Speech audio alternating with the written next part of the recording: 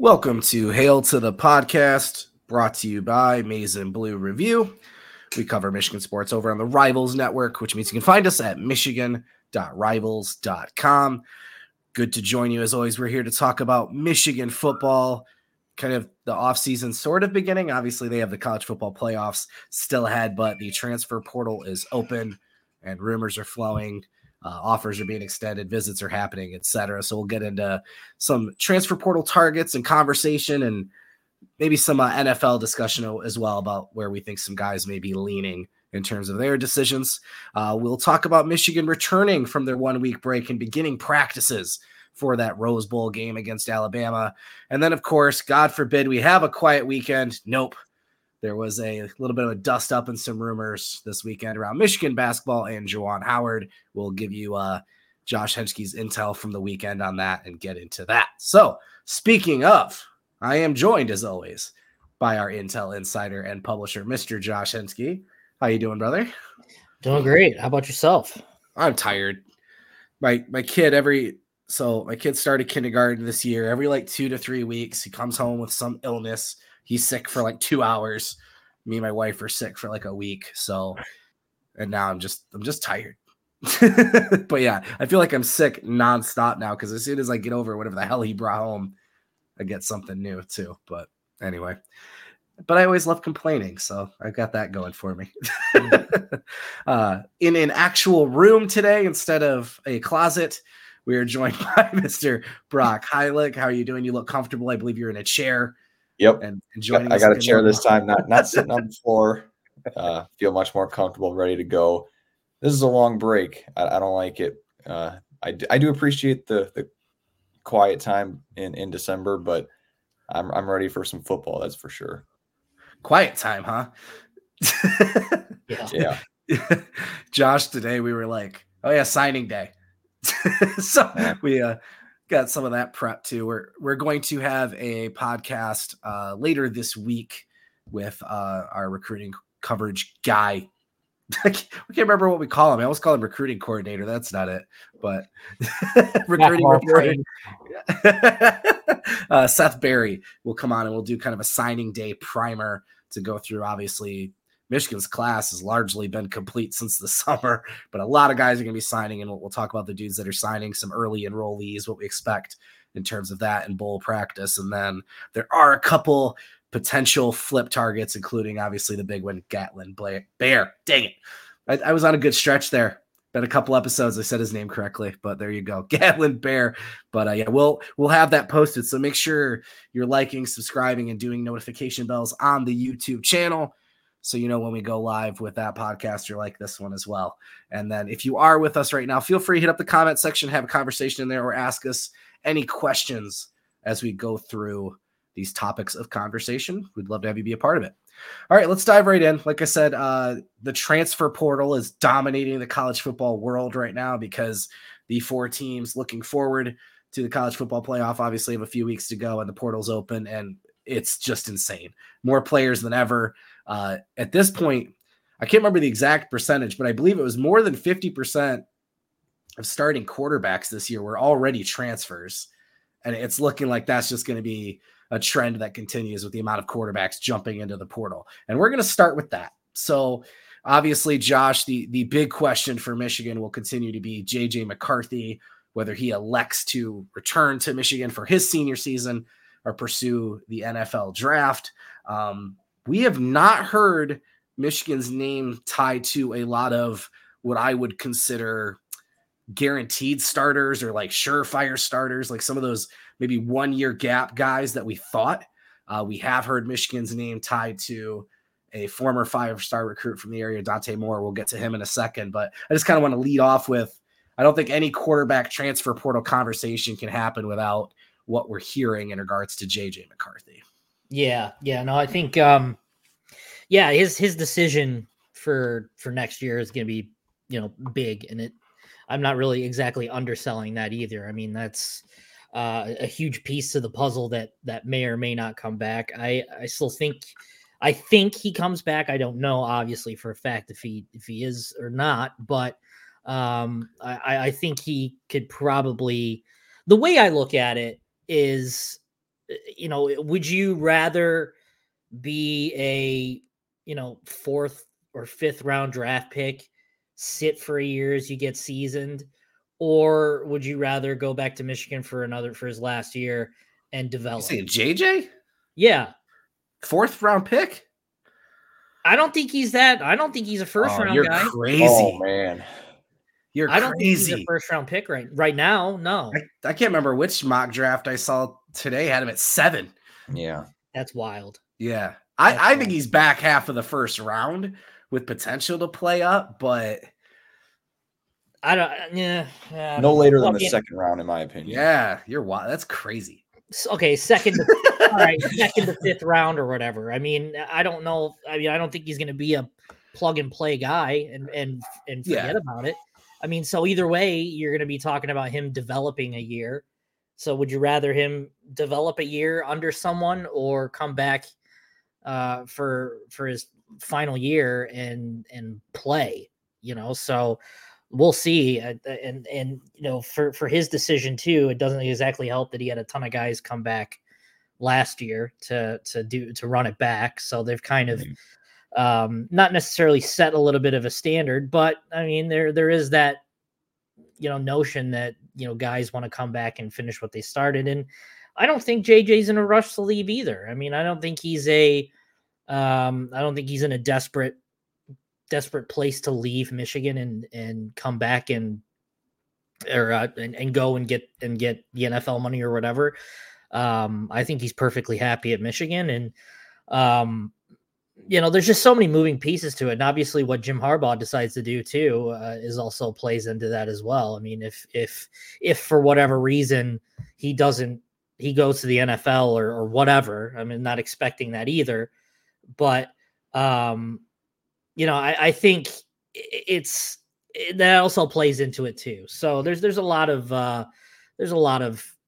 factors that still play into it, and we'll kind of see where it goes. It's going to be an interesting couple of weeks here, because I expect that decision to come pretty quickly whenever Michigan season's over. I mean, hopefully it's at the first week of January, but I expect that decision to come pretty quick. Yeah, I think it's more of a Michigan decision than it is an NFL decision, if that makes sense. I think JJ has thought very highly of the players that came back this year. I think he thinks very highly of Michigan in general and just the entire college experience. And for him to be able to come back and kind of take the torch and be a captain, right? I know this was his team this year. He wasn't named a captain because they weren't naming anyone but seniors, but to come back, be a captain, take the torch, and then kind of pass it on his own, right? I think that's a big part of it. The last game of the year against Ohio State, you didn't really see him taking in that moment as if it could be the last one. You know what I mean? Like there wasn't that awareness that I think probably could have been there. So I do think he could be a potential top 10 pick. I think he's probably in that 20 range, most likely. I don't think he cares about that part. Obviously coming back, he could be a number 1 pick. Like that's kind of the idea. If he comes back next year, he doesn't have Caleb Williams, Drake May, maybe he's the number 1 pick next year. But yeah, I think it's more about feeling complete at Michigan. So like you said, Harbaugh is a huge factor, and then maybe winning the Natty changes the perceptions too. I don't know. Yeah, that would play into it as well. If they win the national championship. I was just going to say, I think a lot of it depends on what happens in the college football playoff this year. If Michigan loses in the first round again, then I think it's a lot more likely that he'll want to come back and, redeem himself. The problem there becomes, though, that everyone came back for this 2023 season, and it was one of the more talented Michigan teams in a long, long time. I'm not getting too far ahead of myself here, but the 2024 roster probably isn't going to be nearly as talented as this year's team, and you're not going to see a whole bunch of guys come back with the sole purpose of winning a national championship like this year. So I do think if Michigan wins it this year, I think it's a lot more likely that JJ will go. If they don't, he'll probably be more likely to come back. I think a lot of it depends on what happens in these next few weeks. Yeah, it's weird because I don't know we've talked about this season all year as if it's like the closure of this 3-year window. 21, 22, and 23 just feel linked in so many ways because of the players and just the way the seasons have rolled out. People thought 22 was going to be a step down too, as well, because of some dudes that left. I think we could be surprised by guys that come back, and I do think they have a really loaded sophomore class that we know will be back. So I do think this roster has a chance to be better than maybe we expect. Plus, as we're going to get into here with the transfer portal, Michigan last year did such a great job of, I don't want to say plugging holes, but adding competition and talent and experience in areas where they were lacking. So, going into next year, if there's spots where we're like, man, they just don't really have the experience they've had in the past, I trust Michigan to go find those guys, even if it comes in the spring, which Michigan might have to be more active in the spring because of the fact that they're playing in the playoff. We'll have to see. But Josh, as far as quarterbacks in the portal, like I said, we haven't heard about some of the names we thought we might. The name we've been hearing a lot, though, has been Dante Moore. And for those who don't know, obviously, Detroit kid, I think Harbaugh offered him, was it 7th or 8th grade? It was a big story when they first offered him. So literally recruiting him for like 5 years. And then towards the end there, he chooses Oregon. And then Oregon's OC leaves to be the head coach at Arizona State. Dante Moore ends up at UCLA and plays as a freshman. Does not play great, which I don't think is a huge knock. There's a reason a lot of freshmen don't start. And we talked about this during his recruitment too, like this idea of having a priority of starting early doesn't necessarily make a lot of sense, right? So now it sounds like he's kind of recalibrated. We've heard about, him caring about development and being behind a really good offensive line, and that pull to come home might be there as well. But it sounds like it might be Michigan versus Oregon again, even though they took Dylan Gabriel, the Oklahoma transfer. Dante Moore, again, we're not looking at a guy to start next year. It looks like he's looking at, I'm going to spend a year behind, whether it's Gabriel at Oregon or ideally JJ here, but come in, be about a part of a program for a year, kind of reset. And then if it is Michigan, set up for a battle in 2025 with freshman Jaden Davis that's coming in. Yeah, that's pretty much exactly what it is. I mean, Michigan and Oregon have very similar quarterback situations right now. If you consider JJ coming back, I mean, obviously you've got 1 year holdovers in both Gabriel and JJ. So, we'll kind of, it's a wait and see right now with Dante Moore. I'm not completely sold that he'll end up at Michigan, but I know they'll definitely be in the mix. Surely they'll receive a visit. I know last week he kind of last week was finals, so he was kind of in the process of figuring everything out and getting through finals, and then this week was going to be spent making visits. So I've had a couple of messages out, and I'm kind of waiting to hear back to see what happens. But I mean, I think we'll obviously see. I think the big thing with Dante is that, he's absolutely not looking for an opportunity to play right away. I mean, he would like to. I mean, if it's there, then sure, that'd be good. But he's made it abundantly clear that he's perfectly fine with coming in and developing for a year and then, figuring it out from there. So, if you're Michigan, I mean, you'd absolutely would take a look at him and see if there's a fit there. And I do definitely think there's a fit. I think, a relationship with Kirk Campbell is, could be a lot more constructive than what it was with Weiss. And obviously what Harbaugh ends up doing, and I don't, it's a question that you kind of have to ask at this point. What he ends up doing at this point will kind of play into it as well. But I mean, as far as I'm aware, I mean, Michigan's going to get a shot here. I would not be surprised if Ohio State got a visit. But I think Oregon is interesting because yes, they just picked up Dylan Gabriel, but he's a 1 year holdover. So that shouldn't play an impact on everything. And it appears that Oregon doesn't have any bad feelings towards Dante with the last second flip to UCLA last year. So we'll see. I mean, I'm hoping to get a better sense of when a potential visit would take place. I do know that he wants to get it done kind of quickly. So, I expect this decision to be wrapped up rather soon. But I think if he's there and he's available and he's interested, I mean, if you're Michigan, you have to reciprocate that. And, if you've got a guy, if you can add that kind of depth to your program and let the guys duke it out after next year, because you're obviously heading into the year expecting JJ to be the starter if he comes back next year. So, I mean, they might have special packages for Dante through the year if that's what ends up happening. But this is JJ's team, and it's abundantly clear, and that there's no gray area there. So we'll see what happens. I would, if I were Michigan, I would absolutely take him. I don't really care what happened during his recruitment process. He learned I guess a good lesson that, it's hard to be a quarterback. You're a stud. You're a stud quarterback in high school, and you can, do pretty much anything you want to on the field. And now, things are kind of turned around, and it's tough. It's not easy. So I think, a year of development will probably do well for the kid, and he knows that, and that shouldn't be a hurdle if you're Michigan in terms of wanting to pursue him. That's really interesting. I was under the impression that as a former 5-star, Dante Moore would, be looking to go somewhere where he could start right away. But I didn't realize that, the option of waiting a year behind either Dylan Gabriel or JJ McCarthy, whoever it may be, was really on the table for him. I figured he'd want to go in and play right away. And, a lot of these guys are looking to get to the NFL as soon as possible. So I figured he'd want to put as much on tape as he could, but I guess not.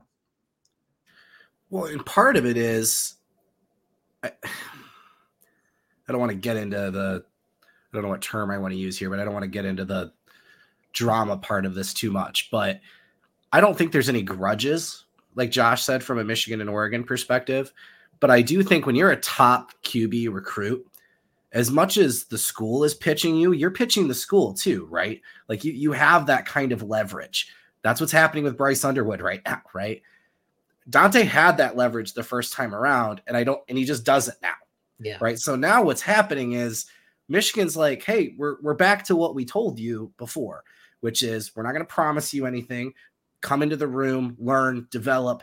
This is what our plan is for you. This is the kind of offense we're going to run and what you can play behind, etc.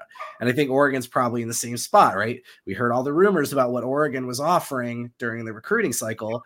That's not happening this time, right? So, and in terms of finding that spot, Brock, like you're talking about, some of the schools we heard about originally, like a Florida State maybe, they're not looking for a guy that's going to play for 2 or 3 years, right? They want the 1-year guy.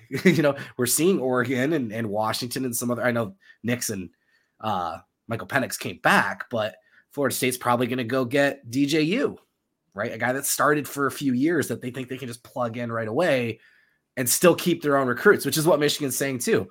We're not going to impact Jaden or anything, right? We just want you to join the room. So it's just kind of interesting how that dynamic has changed, but that's why I'm for it. I think it's an ideal situation at this point because of the position he's in now to come in and be a part of the culture and be a part of the room, not be guaranteed anything.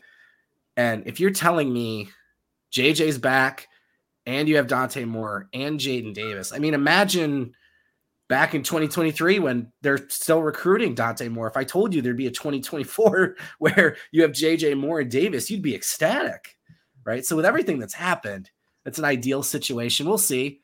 I'm torn. So I could see him going to Oregon. I do feel like Michigan might be in the driver's seat right now because home might be pulling them forward, but we'll see. Kyle asked, Josh, you've brought it up on Harbaugh, stay or go. My favorite question. I know. And I don't even want to talk about the contract part of it. But you were very right in 2021. You were very right in 2022. I don't see a scenario where Harbaugh's leaving this year. I know there's the NCAA element and that whole event, the investigation and still the contract talk or whatever. But in 2021, he was telling recruits and stuff outright that he was going to look at NFL options, and that doesn't appear to be happening this time. I know the guy's not going to not do his job, but it just, to me, it feels like he'd be coming back. We're not saying he is for sure, because like we've said a million times, every one of these clickbait articles that come out tells you Harbaugh's interested in this NFL job or this or this. they're lying, because unless you're Jim Harbaugh, Jack Harbaugh, John Harbaugh, or Sarah Harbaugh, you don't know what Jim Harbaugh is thinking. Yeah. And that's kind of the wild card in all of this, because you can have, someone from the athletic department say, "Oh, hey, we feel really good about this happening," but it's not coming from Harbaugh. That's the thing. Like, it's not coming from Harbaugh's mouth. So it's kind of the big wild card in all of it. But I don't think he goes. So, yeah, JJ McCarthy, 4th round pick, Jim Harbaugh gone. Whatever. It's fine. It's fine. All right. I don't think he goes anywhere. I was trying to combine two thoughts into one, and then it just jumbled a mess. Yeah, your average fan, Nick Baumgartner, says he's not even sure his wife knows. Yeah, I mean, probably no one knows, and it's true. But those inside Michigan's athletic department feel good that it's going to get done, and I stick by what they think, because 9 times out of 10 they've never steered me wrong. So I usually just tend to go with that route. You have to also assume that the NFL wants him. And yes, I mean, if the NFL really wants him, you wouldn't have these cursory, like these, hey, how you doing? This is the Panthers. How you doing? If the NFL wanted him, he'd be gone already. Yeah, I mean, yeah. I mean, he would have been gone in 2020. He would have been gone in 2021. I mean, and it has nothing to do with Harbaugh. It's the NFL. This is the last 7 or 8, 9 years of this every year. Crazy. Even Brady Hoke had an NFL rumor once upon a time, which is ridiculous. But I don't think he goes. Brady Hoke just retired. San Diego State, fantastic career. Yeah, congrats Brady. But I don't know. I don't see it happening.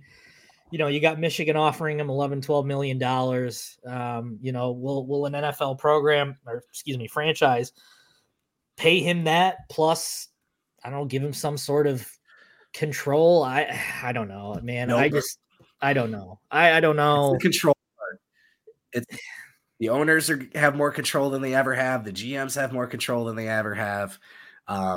Here's the thing, too. I want to answer your average fan here. Did the Broncos offer him last year? No one has offered him a job. That's the thing. No one has offered him a job. It did. The Vikings job wasn't offered to him. It was not. I mean, it was probably expected to, and then things kind of went south. But the thing is, no NFL program has offered him a job to think about leaving. That's the thing.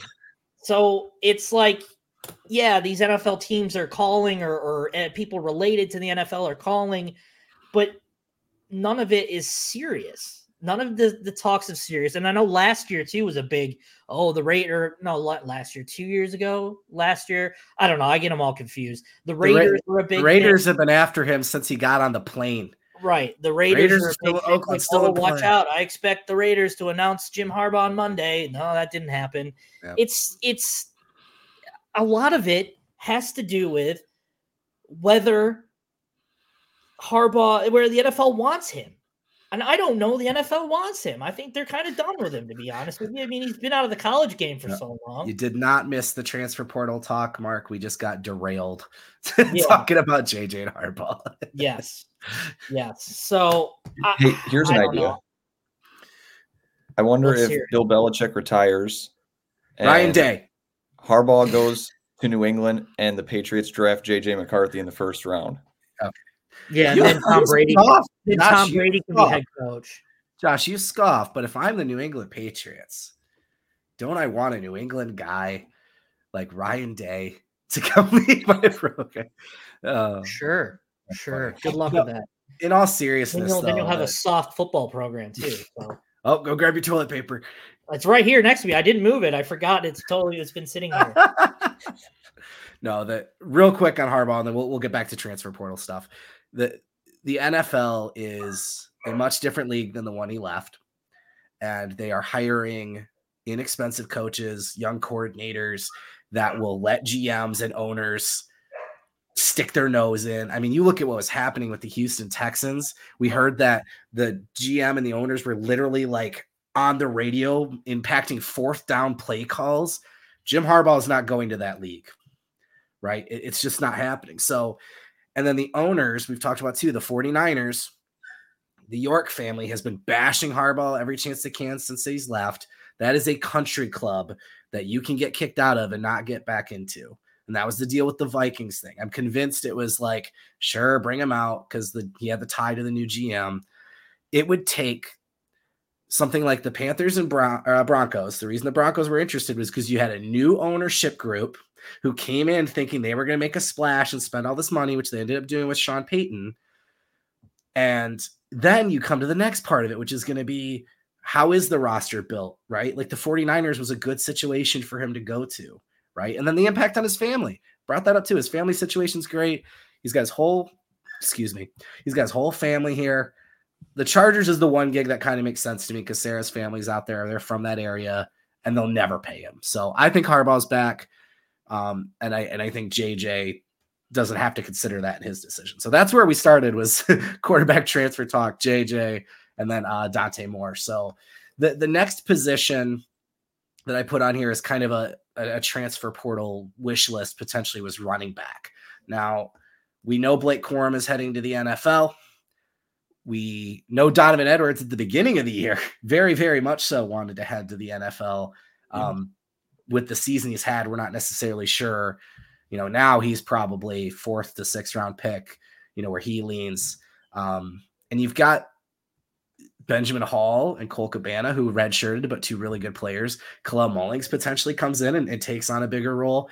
And then your freshman class, Jordan Marshall and Micah Kaapana. But, early on, we heard that Michigan was potentially going to talk to Trevor Etienne, who's looking like he's not going to leave the South, probably a Georgia league, like a big pickup there.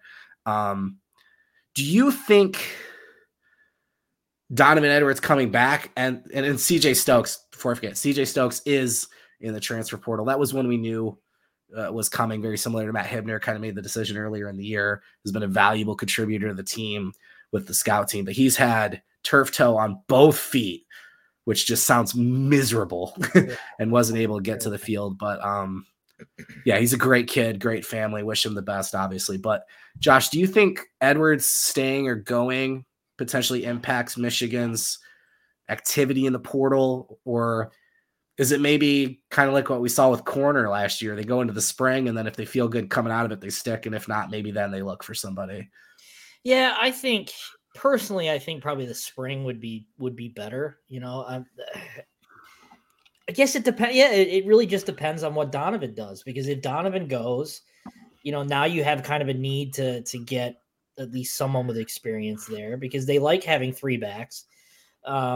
So it really, I think they could probably get away with probably waiting until the spring and just kind of seeing what you have, if no matter which way, really. Like if Donovan goes, you say, okay, well, let's run with what we have and see what happens. Because obviously if Kalel comes back too, which, Mike Hart has openly said he expects him to come back, there's that. So a lot of it, it's probably going to depend on what Donovan does. But at the same time, I could see them adding it on top of what they have with Donovan. So, do I think Donovan should come back? Yes, absolutely. I think he should. But what they do from there, I don't know. I mean, they haven't really prioritized that position like they have on a number of positions on defense. They haven't really offered anyone on offense, really, and just offense in general. They really haven't really offered anyone except a couple of wide receivers one wide receiver, and that's pretty much it. So, we'll kind of see. A lot of this will be figured out once Michigan's season is over, whenever that is. So we'll kind of figure it all out. A lot of dominoes a lot of big dominoes have to fall first, but I could see Michigan waiting until the spring to kind of address that kind of stuff, and maybe even later in the process when someone like a Josh Wallace later when down the line also comes in. So I don't think they need like a multi-year starter out of the portal. I think that's gravy if they do, but maybe a grad transfer, a 1 or 2 year guy would be enough to kind of hold over for the younger guys to catch up. So, a lot of it is wait and see. I think there'll be far more early action on defense, but we kind of expected that because they're going to lose so many guys on defense that you kind of have to, you see the writing on the wall there to address needs. So, a lot of it's just kind of just a wait and see. I think waiting until the spring is the right move, but the problem then becomes, in my opinion, Donovan Edwards will go. I think he's going to the NFL. The problem then becomes you really don't have any experienced, explosive players. Khalil Mullings is a great back. Trevor, you've mentioned he gets 5 yards every single carry just to power. I mean, he never goes for negative yards, and he's always falling forward. And he's just a big body, like 6'2", 220, something like that. He's a big guy.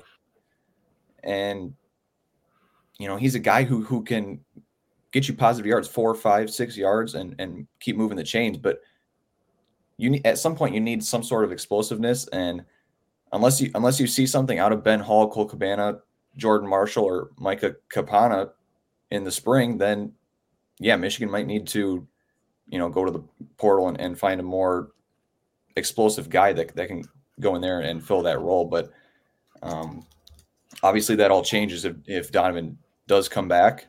I really like a 1-2 punch of Donovan Edwards and Khalil Mullings. I think that's a really, really solid running back room. Obviously not Blake Corum and Donovan Edwards or even Hassan Haskins, Blake Corum and Donovan Edwards like we saw in 2021. But I do think waiting until the spring is the right move, and then kind of assessing where you're at with those 4 young guys and see what it looks like with Khalil Mullings probably being the lead back there, unless a guy like Ben Hall really, really steps up and takes over.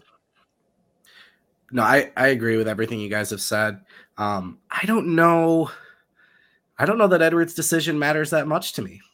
And the reason why I say that is, even if he comes back, look, he hardly did anything all offseason, right? We talked about that going into the year. We talked about both him and Blake having not just the physical hurdle, but also the mental hurdle, to get over. Blake looked like he did in a lot of ways, and Donovan just really never did, right? So I think another offseason would be good for him. But I still don't know if he's RB1 next year. I think he'd still be in like an RB2 role, and they'd use him in the passing game, if not as much, probably more than they have. I'm hoping they use him more in the playoffs to begin with. But I think he could be in a similar role next year. Like you said, though, it's not a talent issue in the running back room. It's experience. I think Mullings has potential to be a Haskins type back. Ben Hall, obviously, if healthy, looks really, really good. Cole Cabana, we didn't really get to see. I think Jordan Marshall's good enough as a freshman to contribute, but to come in and be like, hey, we've got a guy to do 250, 300 carries. I don't know that you have that. So going through the spring and seeing how you feel might not be a bad play, but I also wonder if they're fine going with 3, 4, or 5-headed committee approach, if you will, right? And they also have, wide receivers you can use on end arounds and such too. But I hope Donovan comes back. It just feels kind of like not unfinished, but like there's just more for him to do still after the way this year played out. I really like that running back room, though. I really do. I'm very high on Benjamin Hall. I think Mullings, if he comes back, would be really good. And I've said all along, I think Jordan Marshall's the best running back in this class. So I wouldn't be shocked if he's a contributor as a freshman. Josh, you brought up wide receiver, and the one player that Michigan moved on pretty quickly was Donovan McCulley from Indiana. Yeah. I don't have the numbers in front of me, but it was like 60-something, or maybe I do, 60-something catches, 600 yards, 6-7 touchdowns, something like that. Really good season. He's a big body outside receiver. We know Cornelius Johnson will be gone, and we're kind of back to the talent and experience conversation. Yep. We've been waiting for Darius Clemens to break out since he got to Ann Arbor. I still think he has the potential to do it. He's got all the tools. But a guy that got, what did we say, Brock, 4 or 5 targets this year? Like you can't count on it. You hope he does, but this has been Michigan's strategy. You bring in an established guy like McCulley, who hopefully pushes Clemens. Your dream scenario is they're both good and you have both of them. And Clemens does kind of come out of it. And then if not, you've got the established, experienced guy. Yeah, no, I love McCulley. I think he'd be a great fit at Michigan. I just don't know if it's going to happen. I know he's taken a visit to South Carolina, I think this weekend. Have not heard much regarding Michigan just yet. I know obviously that they offered, but I know there's a couple of names on their list too. So they're definitely looking for that bigger bodied receiver, as they should, because they don't have very many.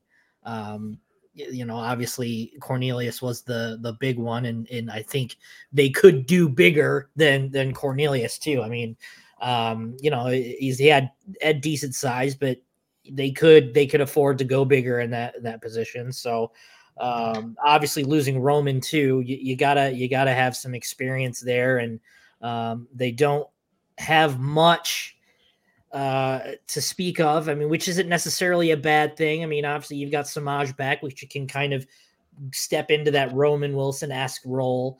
Early flashes from Frederick Moore and Carmelo English a little bit. So there's some there. But yeah, I mean, adding a lengthy receiver on the outside with experience like McCulley would be a great fit. I just don't know if it's going to happen. But I'm not expecting, but I am assuming they will add at least one wide receiver there at some point. I don't know whether they might just defer into the spring again, or they like someone enough right now to bring them in. So, if you can land McCulley, that's number one on the wish list. That's a huge fit. Yeah. Great pick, but I expect them to at least get someone out of the portal that they like. So again, it might be a running back thing where we say, hey, they might just defer into the spring and kind of see what happens. But yeah, I think that's something that they don't mind addressing right now too. Yeah, that seems like a really big area of need. Johnson's gone. I think everyone assumes Roman Wilson's going to be gone, and if Darius Clemens doesn't take that next step, then you're sitting there like Josh kind of mentioned. You got Samaj Morgan, and he's clearly been the best of the 3 freshman receivers so far, and Tyler Morris, and after that it's pretty thin there at receiver. So getting McCulley would be huge. And yeah, they're going to need to pick up at least one, if not 2, just because you're going to lose 2 of your biggest contributor, your 2 biggest contributors at receiver. And of course you bring back Colston Loveland, but in terms of receivers on the outside, it'd be looking pretty empty there on the depth chart. Yeah. Without a Clemens step up or a guy like that being added, Colston Loveland is your big body receiver. Yeah. Right. Because the thing is, this is kind of similar to the running back situation, but not, because Jordan Marshall, again, is one of the top running back recruits, right? Ben Hall and Cabana were pretty, we've told Ben Hall's story, but at this point, good recruit, right? Samaj Morgan, English, Fred Moore, they're all kind of similar players, right? Tyler Morris can be that Ronnie Bell Z receiver. And even the guys coming in, Marion Stewart, Shane Goodwin, they're all kind of similar receivers. It's really that big body guy that you need. And again, I still think Clemens can do it, but when he hasn't yet, it'd be really interesting to not add a player of that type. It's the one spot where Michigan's recruiting, I mean, obviously given the way they play, getting a guy like Clemens was such a huge deal because they just don't play a kind of offense to attract it. And this is the first year where it's starting to feel like, okay, maybe this is going to start to become an issue. And honestly, one reason I didn't love moving Amorian Walker over to corner. Yeah. And don't get me wrong, he could be the starting corner opposite next year, but I don't know. I'm not a coach. They wouldn't do it if they didn't have their reasoning, but man, having a 6'4" receiver over there would be nice right about now. But a lot of questions about defense. Like Josh said, that's been the top spot, I think, of the portal. We're going to get to that next. I've got one more spot we want to talk about. So don't go away. We've got defensive line, linebacker, corner conversation coming. But the offensive line, we saw Michigan last year bring in 3 transfers who all started at different points during the year. The year before that, obviously, you bring in Oluwatimi. This is a deep room, right? And depending on who comes back and doesn't transfer out, like the numbers are massive. But again, we keep talking about experience, right? Like, do they have the experience for this offensive line? How do they feel right now? We know they offered, I'm going to butcher, it's Chase Besantis. Mm-hmm. Yeah. A freshman at Texas A&M that started all 12 games, right? So that's a huge kind of guy to pursue. So like Josh has said, in terms of admissions, right, a freshman grad transfer, that's usually the ideal situation. If you're getting a freshman that started 12 games in the SEC, though, like, okay, thank you. Yeah. And again, coming in, they have 5 offensive. I mean, they literally have their next offensive lineman, left tackle through right tackle. We kind of know where everybody's going to be slotted. Yeah. I think Andrew Sprague's the left tackle of the future. I think he's the best left tackle prospect they've had in a while. But for next year, let's see, I'm trying to think. I mean, Keegan and Zinter technically have COVID exemptions. I don't think we expect either one of them to come back. Trent Jones and Carson Barnhart can come back. And then Miles Hinton can come back as well. I think Nugent is the only one that has to go, if I remember correctly. But that being said, I mean, I don't think we expect, like I said, Keegan, Zinter. I mean, Zinter's probably still a second round pick, even with his injury. But anyway, what do you think with offensive line? Same kind of thing? Like, if the right guy's out there, or maybe wait till spring and see how they go? Or I think if the right guy's out there, I think you could add someone. It surely looks like they're going the tackle route, just kind of bolstering their tackle numbers. I think they're happy with their centers and their guards. I think Greg Crippen is probably going to be your guy next year at center. If Jim Harbaugh was to be believed during the offseason and during training camp, Crippen was close to beating out Nugent for the starting center job. So whether you want to believe it or not, it kind of shows that they think highly of Crippen. And it's going to be a battle between Crippen and Raheem Anderson next year for the starting center role. So it really looks like they want to address the tackle. I mean, obviously Besantis is a tackle. He's the only really the true target that I can see. And obviously nothing has been settled in regards to A, where he's going, and B, visits he's taking. So again, it could be, wait for the right guy to see what's out there, or swing for the fences for a stud guy out of the portal, and then kind of see where you're at during the spring, because there's going to be plenty of new faces, but we'll kind of see. It's really early in the process. I mean, this thing is going to go on for another like 30 days or so. I believe it's like a 45-day window, if I'm not mistaken, 30 to 45 days. So, well, and that's just to enter, right? Like, guys can stay in the portal for. Yeah. Well, if you're a grad transfer, you can leave whenever you want. So, that's true. Yep. That's true. So it's kind of it's an ongoing process, but I mean, we'll kind of see how it goes, but it definitely looks like, the tackle position wants to be addressed. I don't think they're desperate to address it. I mean, they've only added one offer on the whole thing. So it's not like they're going down the list and just offering everyone that they can want. So, well, and if you get even 2 of Jones, Barnhart, and Hinton. Yeah. And they probably will. I don't see why they wouldn't. I mean, I probably would see Hinton coming back.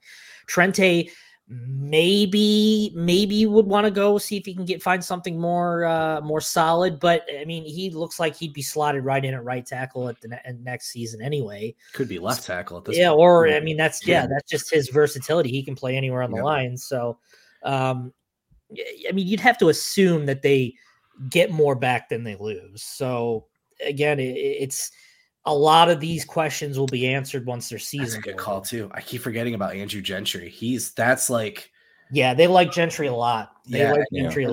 And in terms of his projection after his 2-year mission trip, he's going to be coming into his 3rd year in the program. But again, talent, experience, whatever. But Brock, what's your thoughts on the O-line? Matt and Eric had my thoughts exactly. Caden Green, I believe he was a freshman in Oklahoma, entered the transfer portal today. Yeah. I think he's a tackle. And I'm pretty sure Michigan was finished second or they were all over him in high school. So if Missouri was better the last cycle, they probably would have went to Missouri. And I honestly wouldn't be shocked if he ends up there now because they're firing all cylinders right now. So but that's a good call out of the portal too. Yeah. Somebody asked. Go ahead. Sorry, Brock. Go ahead. I was just going to say you guys were all over it.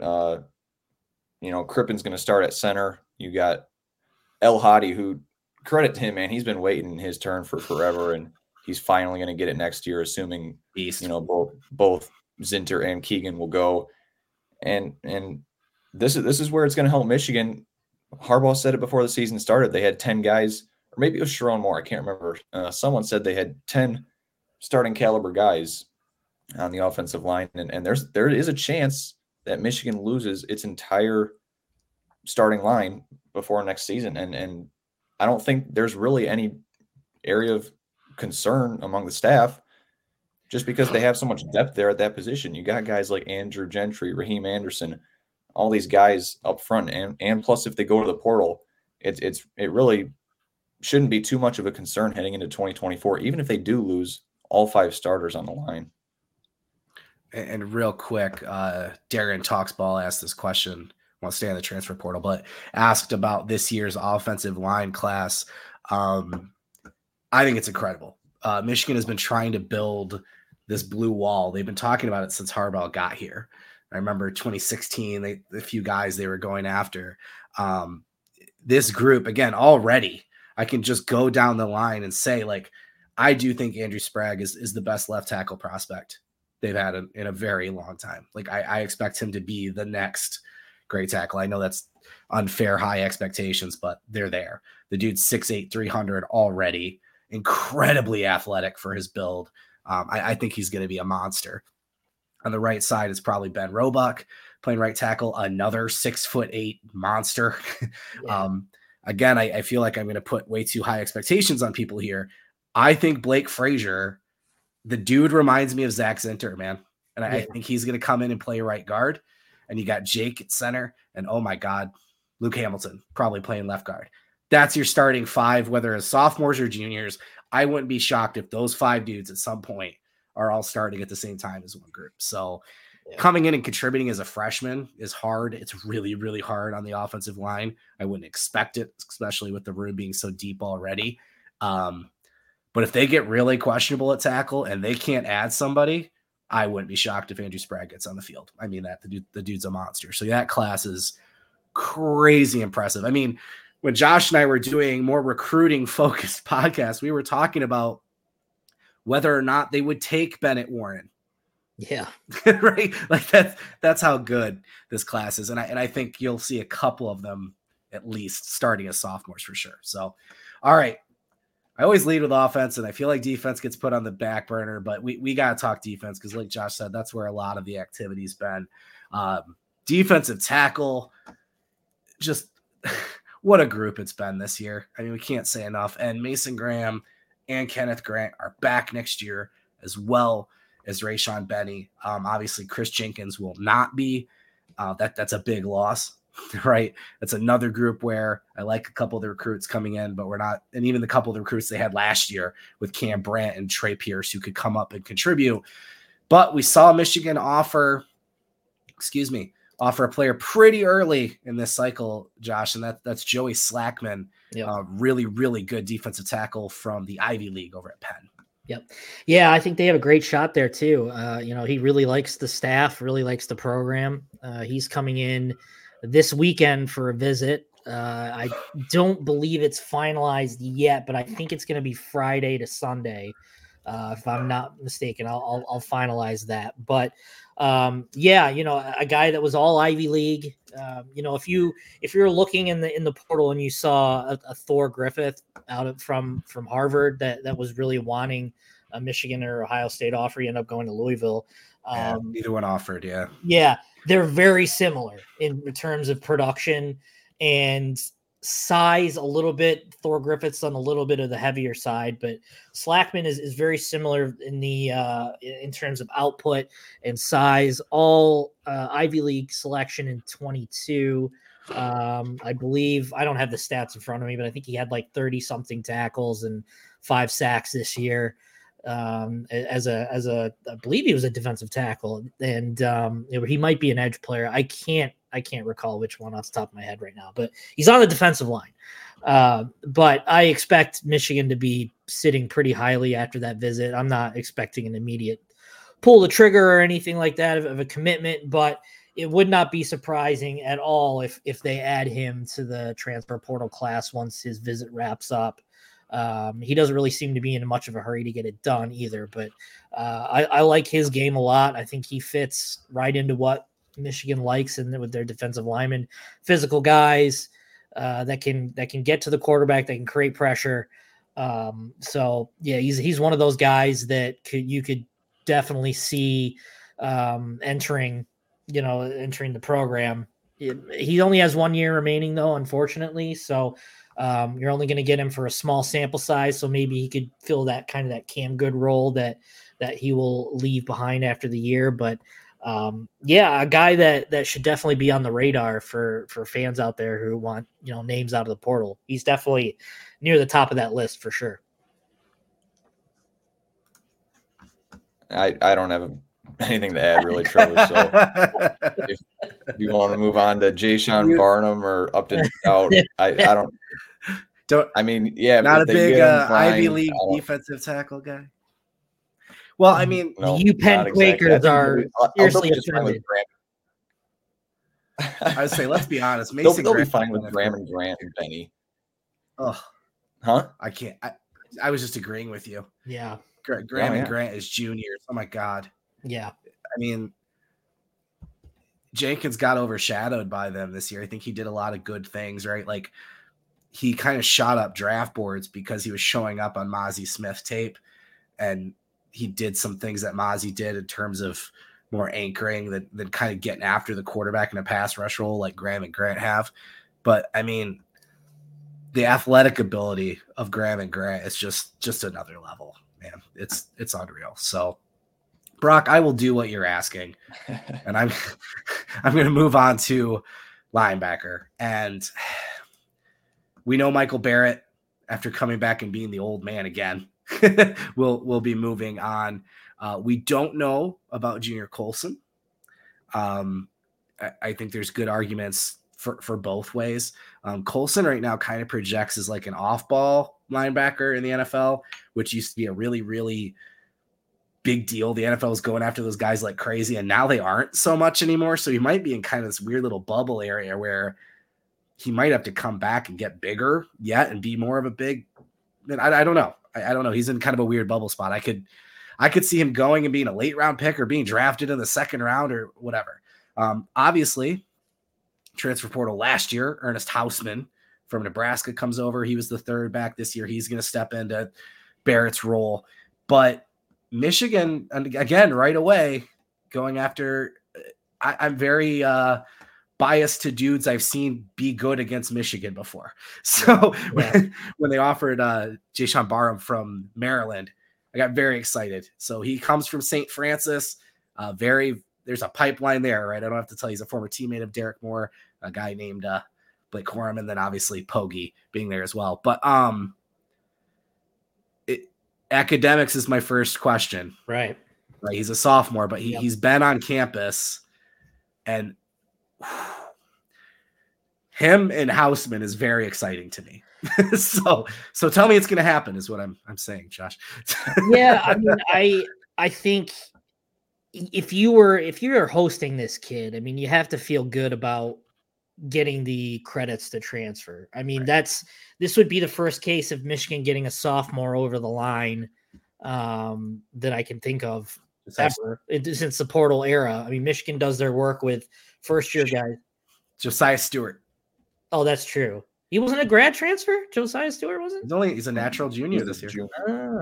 All right. Well, that's that's why I remember when he committed. Well, he was a yeah. Okay. Yeah. No, you're right. He was a freshman in 21, sophomore 22. Yeah. So when he committed, that was like everybody's first like, whoa. Yeah. What did you do, Santa Ono? Like that was everybody's thoughts. Like, how in the world did we get a sophomore?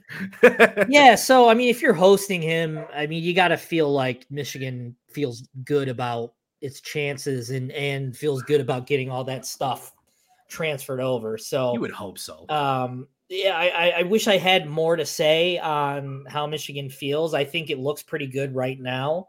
We'll kind of see. I'm hoping to hear back from people here soon, because yesterday was the day I think late yesterday they departed, so it's still kind of in the process. So I believe same with Upton Stout too, who we'll talk about here in a minute, but they were both on campus together. But I mean, we'll kind of see. I mean, I think if you're a defensive prospect right now, I mean, and you're being identified by Michigan, I mean, you're wanting to get in on this.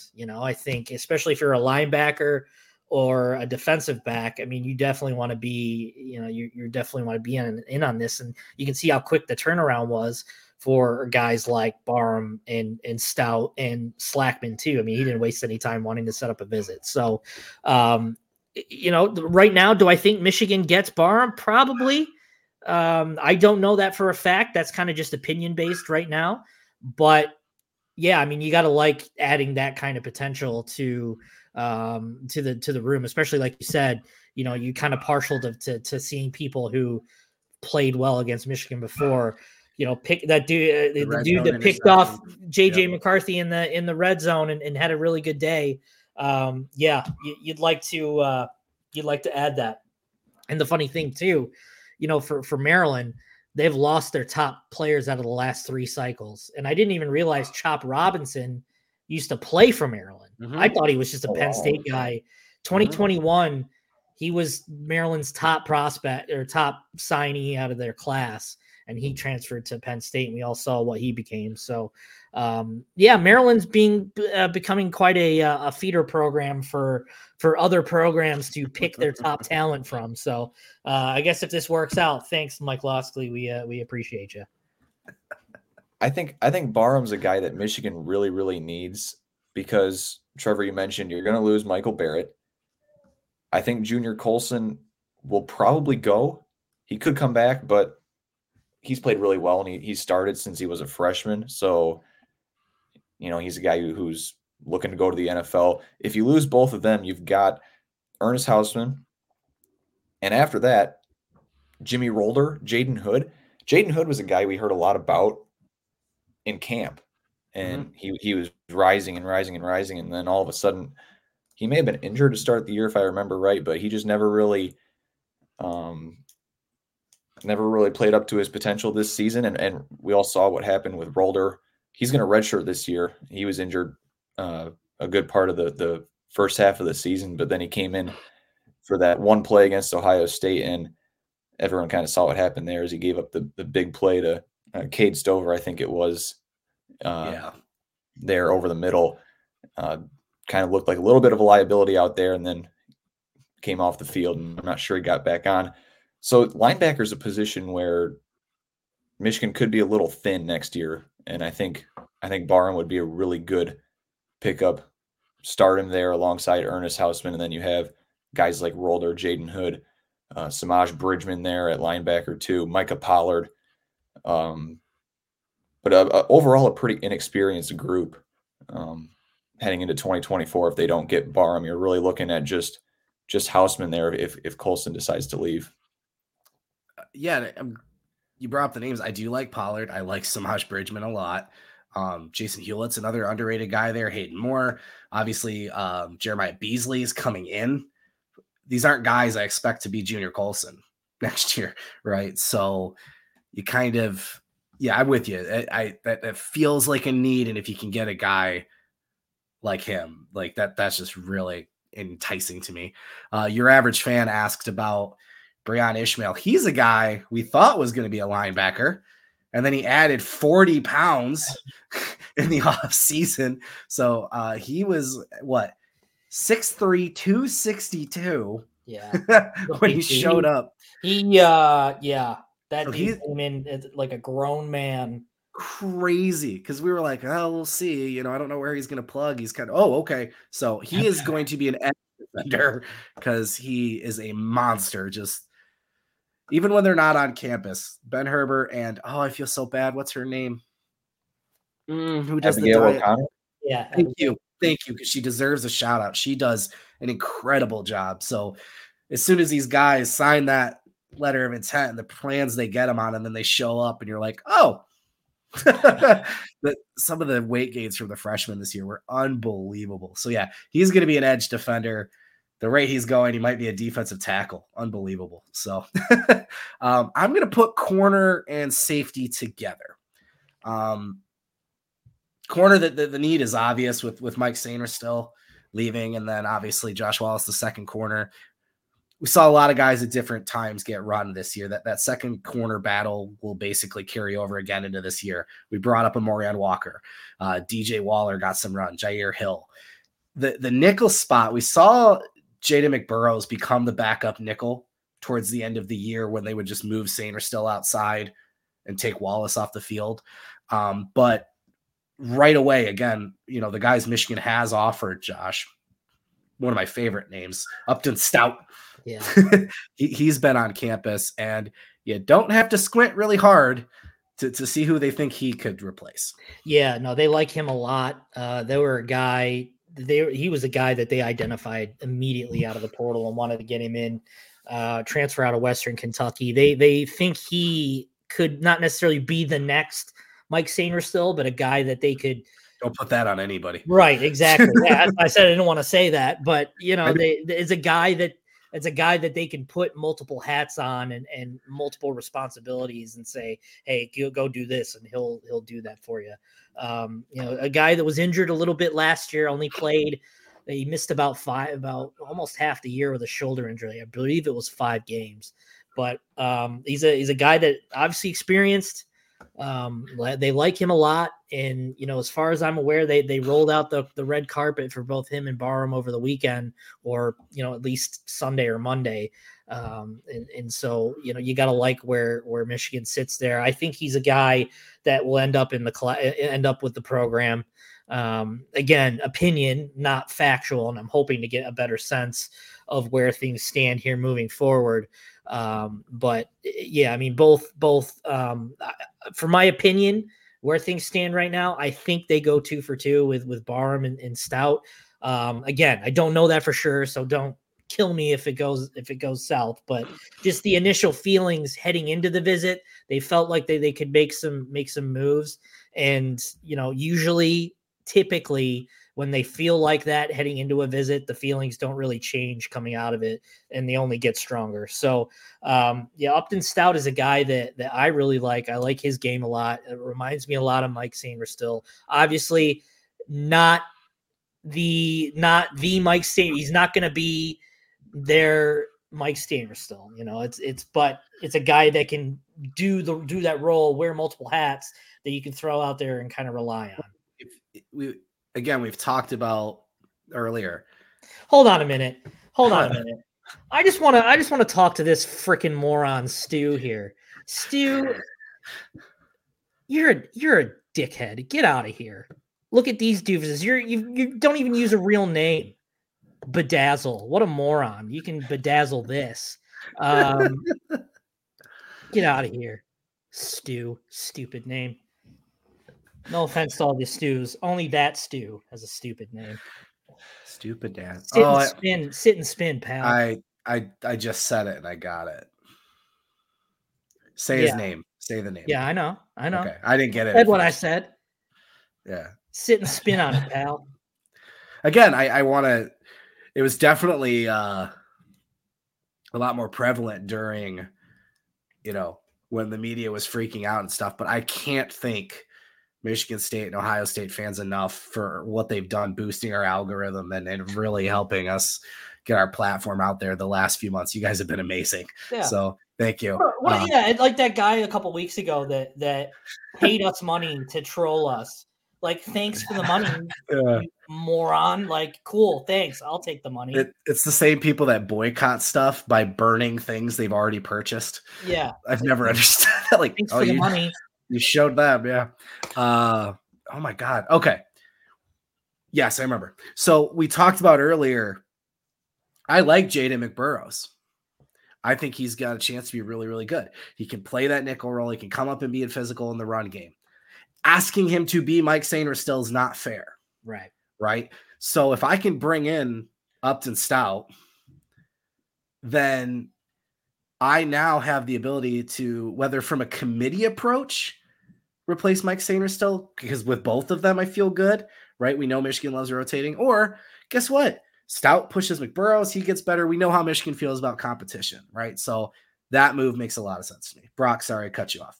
That's all right. I think Upton Stout's a really, really good replacement for Mikey Sainristil. And the secondary is really a position where I'm not as worried going into next year as, linebacker and wide receiver and maybe some other positions, just because they don't rotate nearly as much in the secondary as they do at linebacker, at least from what I've seen. It seems like in these really important games late in the season, Ohio State, Penn State, you've got guys like Will Johnson. I know Johnson got hurt against Ohio State, but Will Johnson, Mikey Sainristil, Josh Wallace, all the starting guys, Rod Moore, seem to be out there just about every snap. Late in the game, they're playing probably, I don't remember all the numbers, but 60 plus snaps a game. And you really don't need a whole lot of depth at a position like corner or safety, like you do on the defensive line, like Michigan likes to rotate and linebacker, things like that. So if you've got Will Johnson, Keon Sabb, if Rod Moore, if he comes back, Jaden McBurrows, Upton Stout, you got a lot of guys there that have contributed in the past and could in the future as well. So it's really a position group that isn't too much of a concern. And even if they don't land Stout, I still feel like they're in a really good spot. Jaden McBurrows has shown some flashes this year. He had the interception against Michigan State. And so it's a good group. And even if they don't land Stout, even if Rod Moore leaves, I still feel like they're in a really good position. You're a legend when you basically have a role for you in the defense, right? For the future. Yep. They have a cornerback and then they have Mike Sainristil. Mm-hmm. Like, it's just like, you've done pretty well with yourself if you've got that going. Because we felt that way about Dax Hill in 21, right? Yeah. He wasn't exactly used great before that. And then he comes in and he's this safety nickel hybrid. And we're like, oh, okay.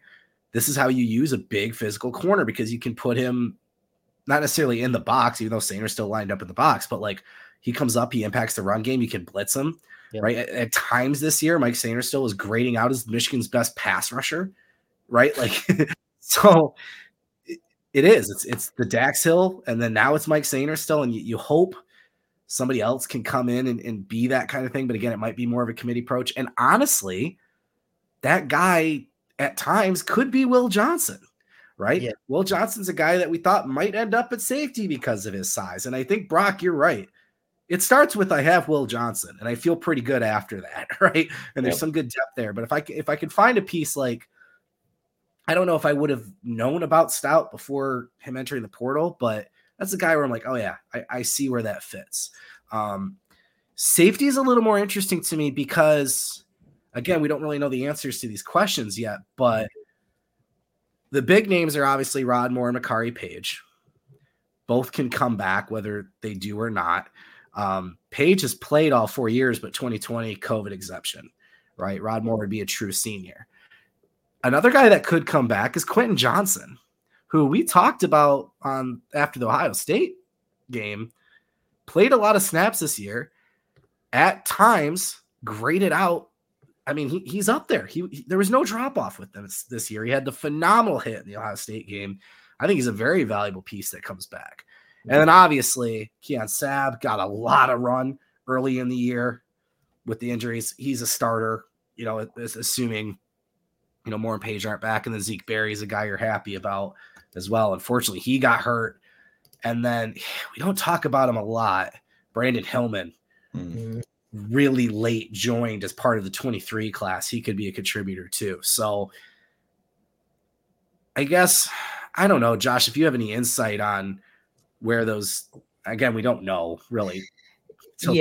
Ends in terms of NFL decisions, but I think that's another spot where maybe in the spring they're like, somebody, but right. Yeah, I think that can be absolutely loaded next year. Right. Yeah, I think, a lot of this stuff is obviously a precursor to what's going to happen after the season's over. So we're kind of really, we're kind of in the weird balance here of like, we're kind of speaking factually, but kind of not speaking factually because we don't really know what's going to happen. And I'm sure obviously the coaches have a decent idea of what they're losing and what they're not losing. I mean, there may be some surprise departures to the portal. They may not know who's coming and going from the NFL yet too. So, there's still that element too, where, these decisions have to happen in order to, kind of figure out what they're going to do next. I mean, a lot of these, portal offers and visits are, you can look and say, okay, this makes sense because they need depth here. But, for a position like a running back or heck, even a tight end, they could have a need for a tight end if Barnum doesn't come back. Yeah. Barner comes back. So there's still so much to go through. So this is still a very early process for Michigan and obviously for us too, because we have to kind of sift through the depth chart at the same time. So, yeah, and I do want to I want to shout out our guy Jimmy H again. He's on it, man. He's on it. Thank you for your donation. It's greatly appreciated. My name, Josh. Yeah, I'm still not going to say your name, but I appreciate it. Any NIL expansion efforts coming this offseason? I don't know. I mean, I think the NIL is fine. I don't think there's anything wrong with NIL. I mean, you consider what Blake Corum just did over the weekend. Yeah, that's not going to get you any key guys, but it's alive and well at Michigan. And I think we'll say this.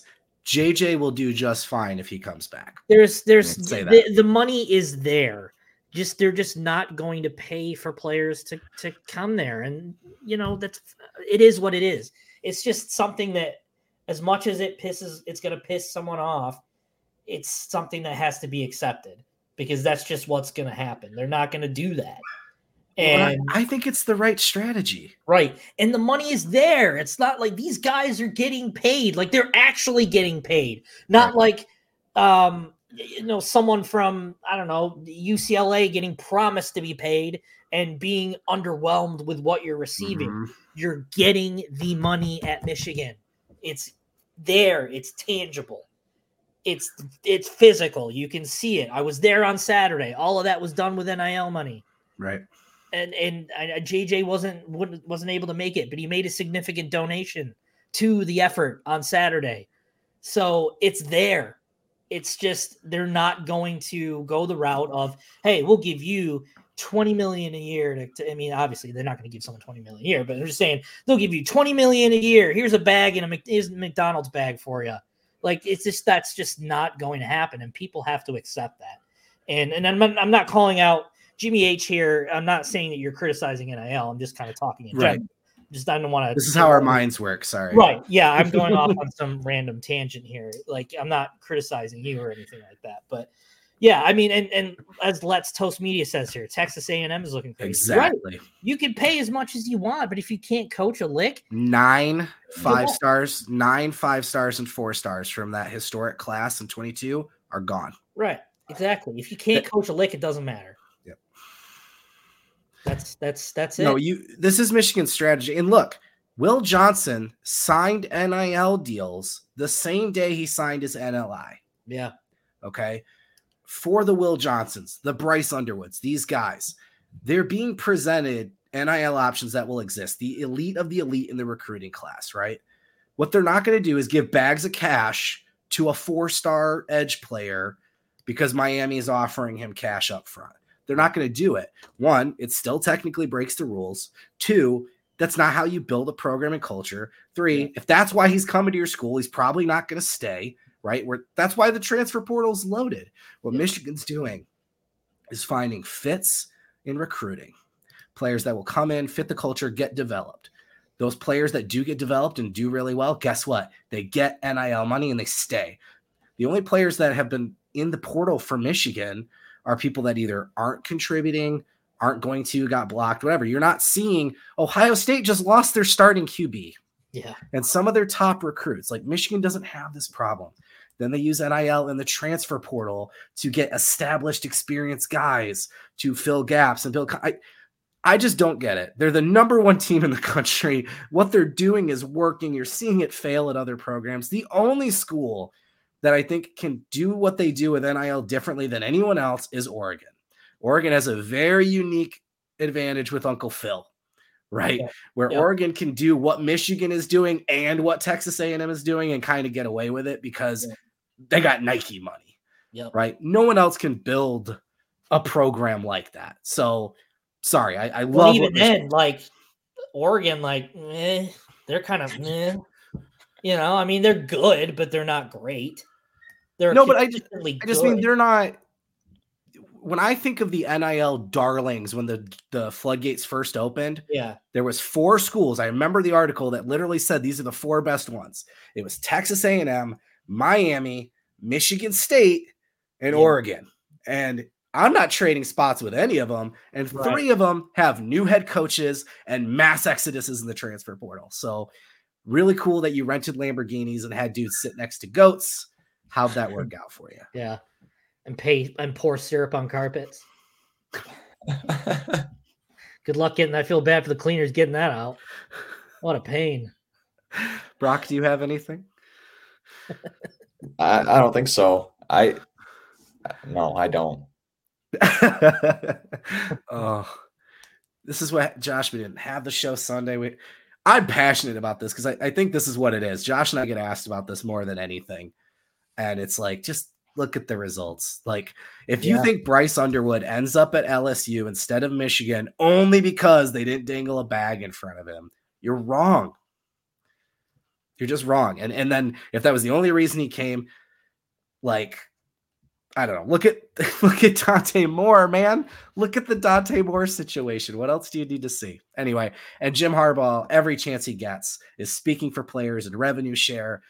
If you're a player and you're interested in that, there's a coach literally fighting for you, like versus the other coaches who aren't. Harbaugh literally said, I will make less money if I have to share revenue for players. Like, that's what's going to win NIL, buddy. Sign that contract and then we'll talk. Hey-oh. All right. Okay. You guys good? Another 10, 12 minutes? We dominated all the transfer portal talk, but Josh, no? No, that's fine. Yeah. No, should I explain the syrup on carpets comment? Sure. So, okay, because I know as John mentioned here, syrup on carpets. So Michigan State was doing like this, the stupid propaganda photos with the recruits coming in on visits or whatever. And one of them was offensive linemen pouring maple syrup over pancakes. And it was just on a carpet and on a plate, and it was just pouring it all over the carpet and the plate. And it just looked like a total mess. And I don't know why you do that without a lining on the floor so you don't have to clean the carpet. So anyway, that was the syrup on carpet. Don't make a Mel Tucker joke. Okay. Real quick, James asked Walter Nolan news. I would say, yes, he won't leave the SEC. That's the news. I'd be surprised. I mean, maybe Michigan reaches out, maybe, but yeah, I don't know. That would be a pretty big jump to get to Michigan from where he's at right now. So Maybe. I mean, I won't. I'll never say never, but I would love to know between the players in 22 and 23 that have left, and then Jimbo's buyout, how much. Because the estimates were what, 30 million for that 22 class? Yeah, something ridiculous. Just setting money on fire. That program's insane. They've won more than 9 games once in like 30 years. That Sumlin year with Menzel, I think. And they have the most resources. That stadium has just exploded in recent years. Like, it's crazy. Okay, so 2 things real quick. Actually, no, 1. We're not going to talk about Michigan did return to practice this week. We got a couple days in. Josh has some updates on what he's hearing early on about Sharon Moore and the offense and just some vibe around Michigan's practice leading into Bama. Go over to michigan.rivals.com. You can get in the den and see some of that intel. Otherwise, moving forward, we're going to start to get into some of the more Alabama preview. Some of us we talked about it. We've all kind of started to look at it, but I'm not going to pretend I'm an expert on that game yet and waste your guys' time. So we're going to finish with basketball, though, and address what happened this weekend, Josh, which is Michigan plays Iowa, wins the game. There's still this awkward situation where Juwan Howard is an assistant coach because he apparently hasn't been cleared to head coach yet, but it's just weird, right? He came in as a spectator and got ejected, so then they make him an assistant coach. Obviously, Phil Martelli has been the head coach, and then there was a moment at the end of the game where him and Sadi had kind of a weird moment as well. But as soon as the game ends, some crypt. What are you laughing at? Oh, just what a mess.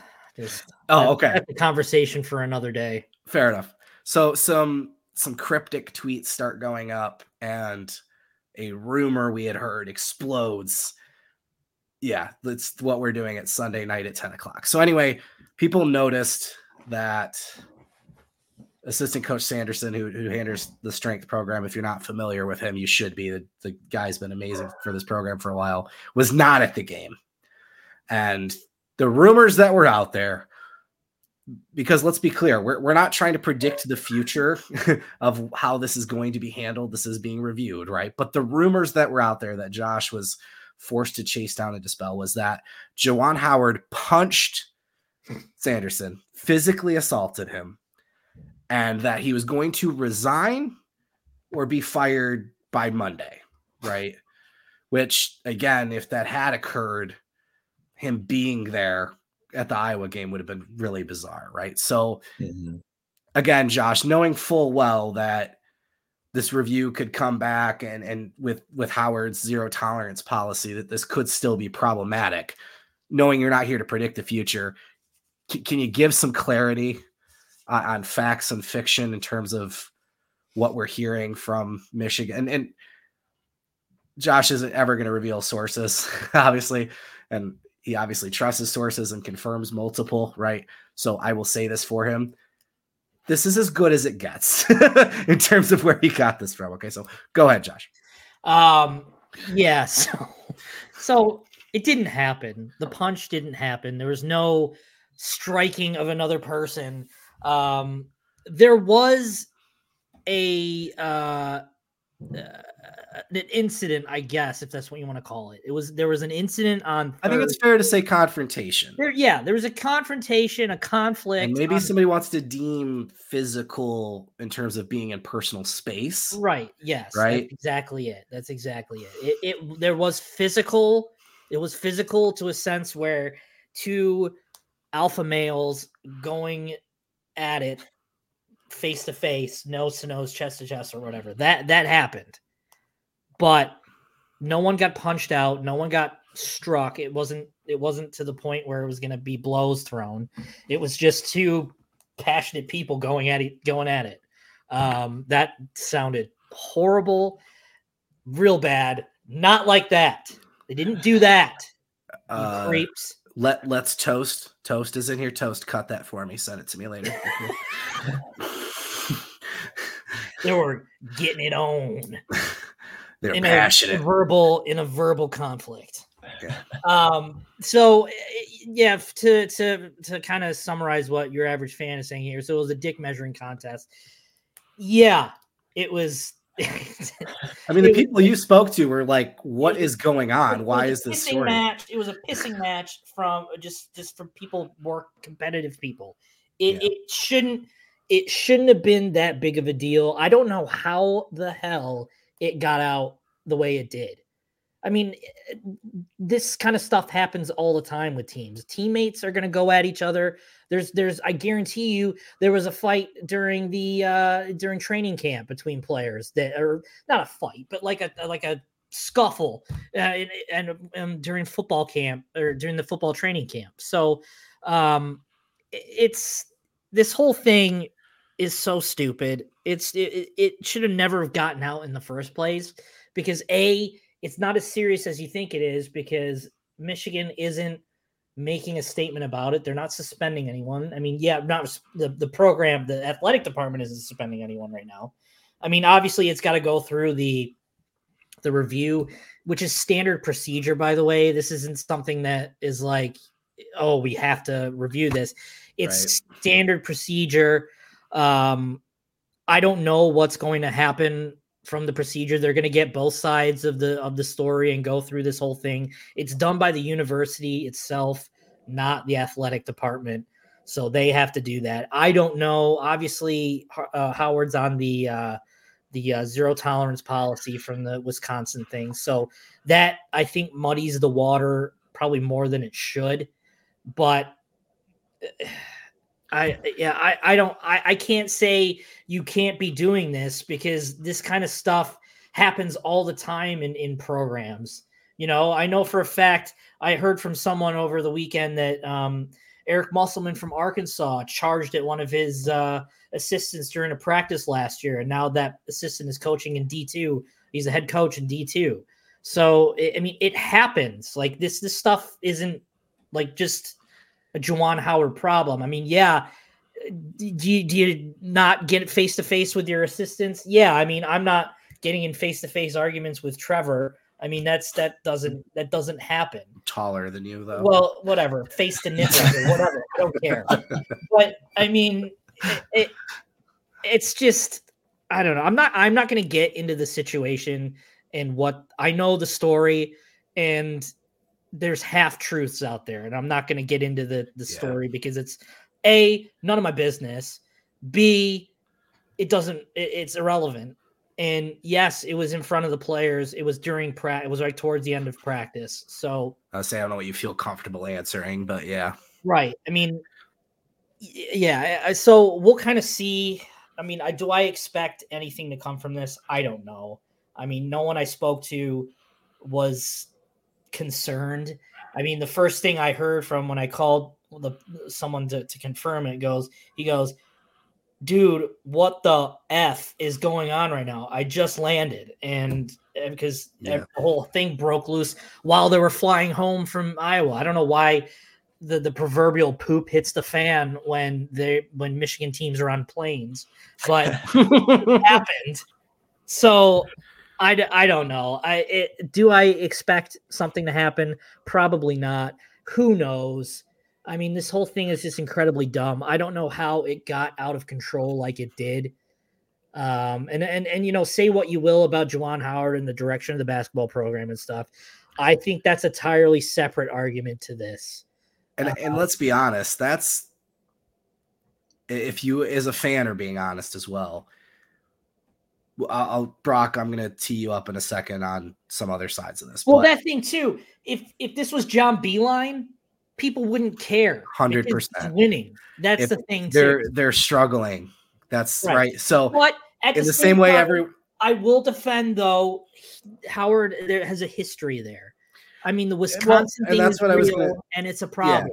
And that's what I was going to tell. That's what I was going to give Brock too. So we'll get to that part in a second, the context of the zero tolerance and just Howard in general. But I do want to say, if the Stallion scandal came out in 2019, everyone wanted Jim Harbaugh gone then. Would have wanted Jim Harbaugh gone, right?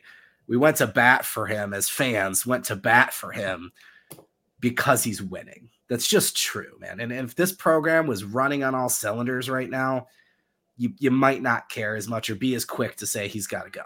That being said, devil's advocate, whatever it wants to be, the context of it. You had the physical altercation with Wisconsin. You had the double technical ejection, the Big Ten tournament 21 with Mark Turgeon. Mm-hmm. And his comments after that were very much like, hey, I came from Chicago. Like, you stand up for yourself. Like, that was the position he took. A game against North Carolina, he was held back by a couple of the players at one point arguing with refs, and you saw him kind of look at his players and say something to him as well. And again, I'm with you, Josh. I tweeted something and ended up having to delete it because of the rumors going around about McCaffrey at Iowa never gets this treatment and is constantly berating refs. And you hear these things about him and like the stare down he had with the ref or whatever last year. It's one of my favorite pictures ever. That being said, that exists, right? The zero tolerance policy, Brock, coming out of that Wisconsin altercation, which that was very public, right? Suspended for 5 games, misses the end of the year, comes back for the tournament. I think the other layer of this is the potential of, look, we all heard the rumors of bias towards his children last year with Jet, right? And that's another element of this, depending on the full context of Sanderson and Jace and everything. Again, we don't want to get into it too much. That's why there's a review, the full context of it. But again, the people around the program that Josh have talked to, and again, without getting too deep into it, these are people very, very, very, very much in the know. We're not expecting much to come out of this. We're kind of surprised it became a story. But that being said, Brock, I mean, I'm sure you have your own thoughts, so I'll let you say what you want to say. But like, look, there's a lot of sentiment that people just want him gone at this point. Is that fueling? You know what I mean? Like, what part of that conversation with, again, not the context of just winning and losing, right? Like, I think that's a big piece of it for some fans, whether they want to admit it or not. But the context of the previous outbursts, is it fair? I mean, the zero tolerance thing is there. But to Josh's point, I mean, Tom Izzo, like, are we is Juwan Howard really the only coach that like has to be held back or gets ejected, or you know what I mean? I don't know. Yeah, I think, you know, there are a lot of other coaches that have some sort of outburst occasionally, right? And and Juwan's no exception, obviously. I do think, though, Trevor, you brought up a good point. This would be a lot different if Michigan was winning, if they were 8-2, 9-1 through 10 games instead of 5-5. And yeah, I mean, you know, Juwan came in 2019 and he was expected to be an elite recruiter and bring in these top 10 players in basically every recruiting class. And he did in 2021. He brought in Caleb Houston and Musa Diabate, and you know, it didn't really turn out. I don't think Brock gets that reference. You don't. Oh my God. You don't get the reference? Oh my God. No. Did it happen when he was a player? No, Bobby Knight. Oh, Bobby Knight. Okay. I get it now. Or wait, are we talking about something different? That's what I was thinking of. Bobby Knight was historic. I mean, he choked players. He was like terrible. Rest in peace. But like, it's just always funny. Like, again, the context of these conversations, and there have been some really violent basketball. I mean, literally violent basketball coaches, more so than other sports. But you know, hell, Woody Hayes was fired for grabbing was it Clemson? Yeah. Like, yeah. But anyway. But yeah, I mean, if Michigan was winning and this kind of stuff was happening, it'd be looked over, I think. Another thing I want to quickly address is that brief little thing there at the end of the Iowa game with Phil Martelli and Saudi Washington. Trevor, I know you brought it up very quickly. I think Michigan was up by 18 with a minute or so to go. I believe it was Peyton Sandford of Iowa hit a triple. He hit a 3, dropped the deficit to 15. He stole the inbounds pass, or some Iowa player stole it. Sandford hit another 3, dropped it to 12. Michigan called a timeout with like 45 seconds left. And at this point, the announcers are saying Michigan needs to get the starters back in. They had the walk-ons in. Michigan's got to get the starters back in, just secure the win and get out of there. Don't let any more bleeding happen. And the camera was perfectly shot right on Sadie Washington, who was sitting on the bench, and Phil Martelli, who was standing up. And you could tell Washington was telling Martelli exactly what the announcers were thinking, to get the starters in, inbound the ball, get fouled, and hit the free throws and get out of there. And Martelli just kind of turns away from him and gives him like a "I don't care what you have to say" gesture with his hand. And the walk-ons went back in, if I remember correctly, and obviously Michigan won. But it was a very strange interaction between the two Michigan assistants. And in that camera shot, Juwan Howard is nowhere to be seen, which I also thought was kind of weird. Obviously, I know he's supposed to be a spectator and well, he's an assistant coach now, but just assistant. That's right. Yeah, you're right. Yeah. So even still, though, as the guy who's supposed to be the head coach, I don't know. It's just such a strange interaction right now with the Michigan coaches, and obviously the program's not in the best spot, and not in a spot a lot of fans probably thought it would be 5 years into the Juwan Howard era. I feel for him, right? I mean, obviously he had a very serious surgery, and not being around his team's got to be really hard. And look, the part that nobody's talking about now, because the story took over, they played pretty well against Iowa. That was a good win right there. This didn't look like a team that was having a tense dynamic, right? And then we talked about too, while we were texting about the story, Michigan posted the locker room Hail to the Victor celebration, and Juwan's right there with them, right? So like I don't know. I know there, again, we'll see. And I think all the context matters, obviously, in terms of the previous incidents and then obviously how Sanderson feels. Mm-hmm. Right. I mean, that's probably part of it too. Josh also reported, he said, "Hey, I'm just going to take a few days." Right. This could end up being similar to an argument you have with a spouse or a close friend or something, right? Just a disagreement, or it could be something bigger than that. We'll have to see how people feel or perceive about it. But just to see how quickly that spun out again with the physical assault allegations and oh my God, Michigan again. It's just a reminder of what a hellscape social media can be. Like, I'm so jealous of people that can avoid it. Cause like I'm talking to people that have no idea this is even happening. Right. Like, and sometimes that happens where we have to go to the message board. We have to go to the den and be like, "Hey guys, here's what you're hearing. Let's inform you." And a lot of them are like, "What?" Like, have no idea that it's even going out there. So just interesting how those stories. And real quick, to defend Brock, somebody said like, "Oh, I can't believe you didn't get that reference." I looked it up. Brock was born the year that Bobby Knight started his first year at Texas Tech. So I didn't even know he coached at Texas Tech. So after Indiana, he was there for quite a few years, and then his kid took over. And Jesus, Derek. All right, I'm gonna ignore that. Let's finish on that, right? So, all right. I don't know. Anyway, for those of you joining us late, we spent a lot of time talking about the transfer portal and Michigan's potential targets and then NFL decisions that are looming. But obviously that's just beginning. So we've got that going on, and then signing day about a week away. We've started our work to get our signing day hub ready to go, to have all the content ready as guys are signing their national letters of intent, potential flips, things like that. There's going to be a lot of intel. So if you're not a subscriber already, which I know folks like Derek are, make sure you head over to michigan.rivals.com/sign up.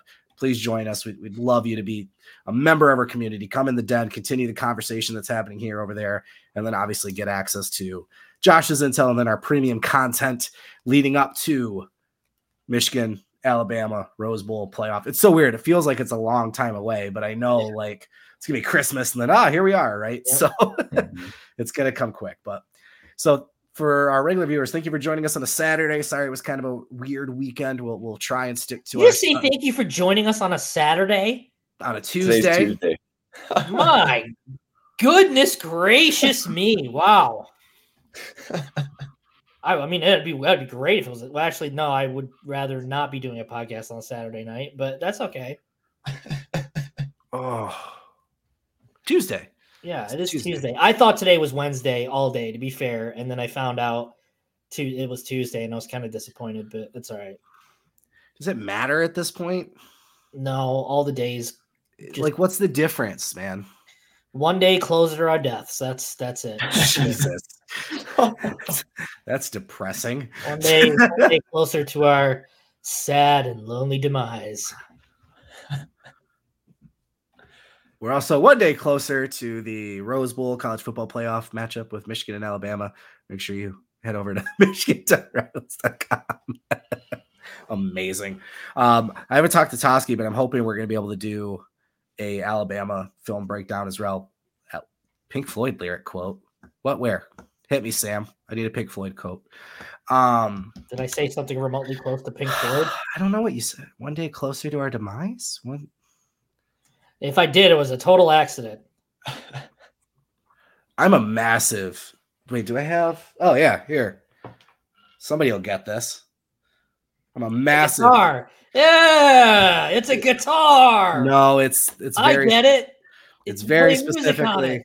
It's very specifically modeled after David Gilmour's Fender Black Strat from Pink Floyd. But anyway, whoo. We got to stop doing these hour and 40-minute shows. It's too much because I'm a mess by the end of it. Anyway, all right. So I already said go to the website, michigan.rivals.com. Like and subscribe. Notification bell for when we go live on the YouTube channel. Otherwise, as always, thanks for joining us on another episode of Hail to the Podcast.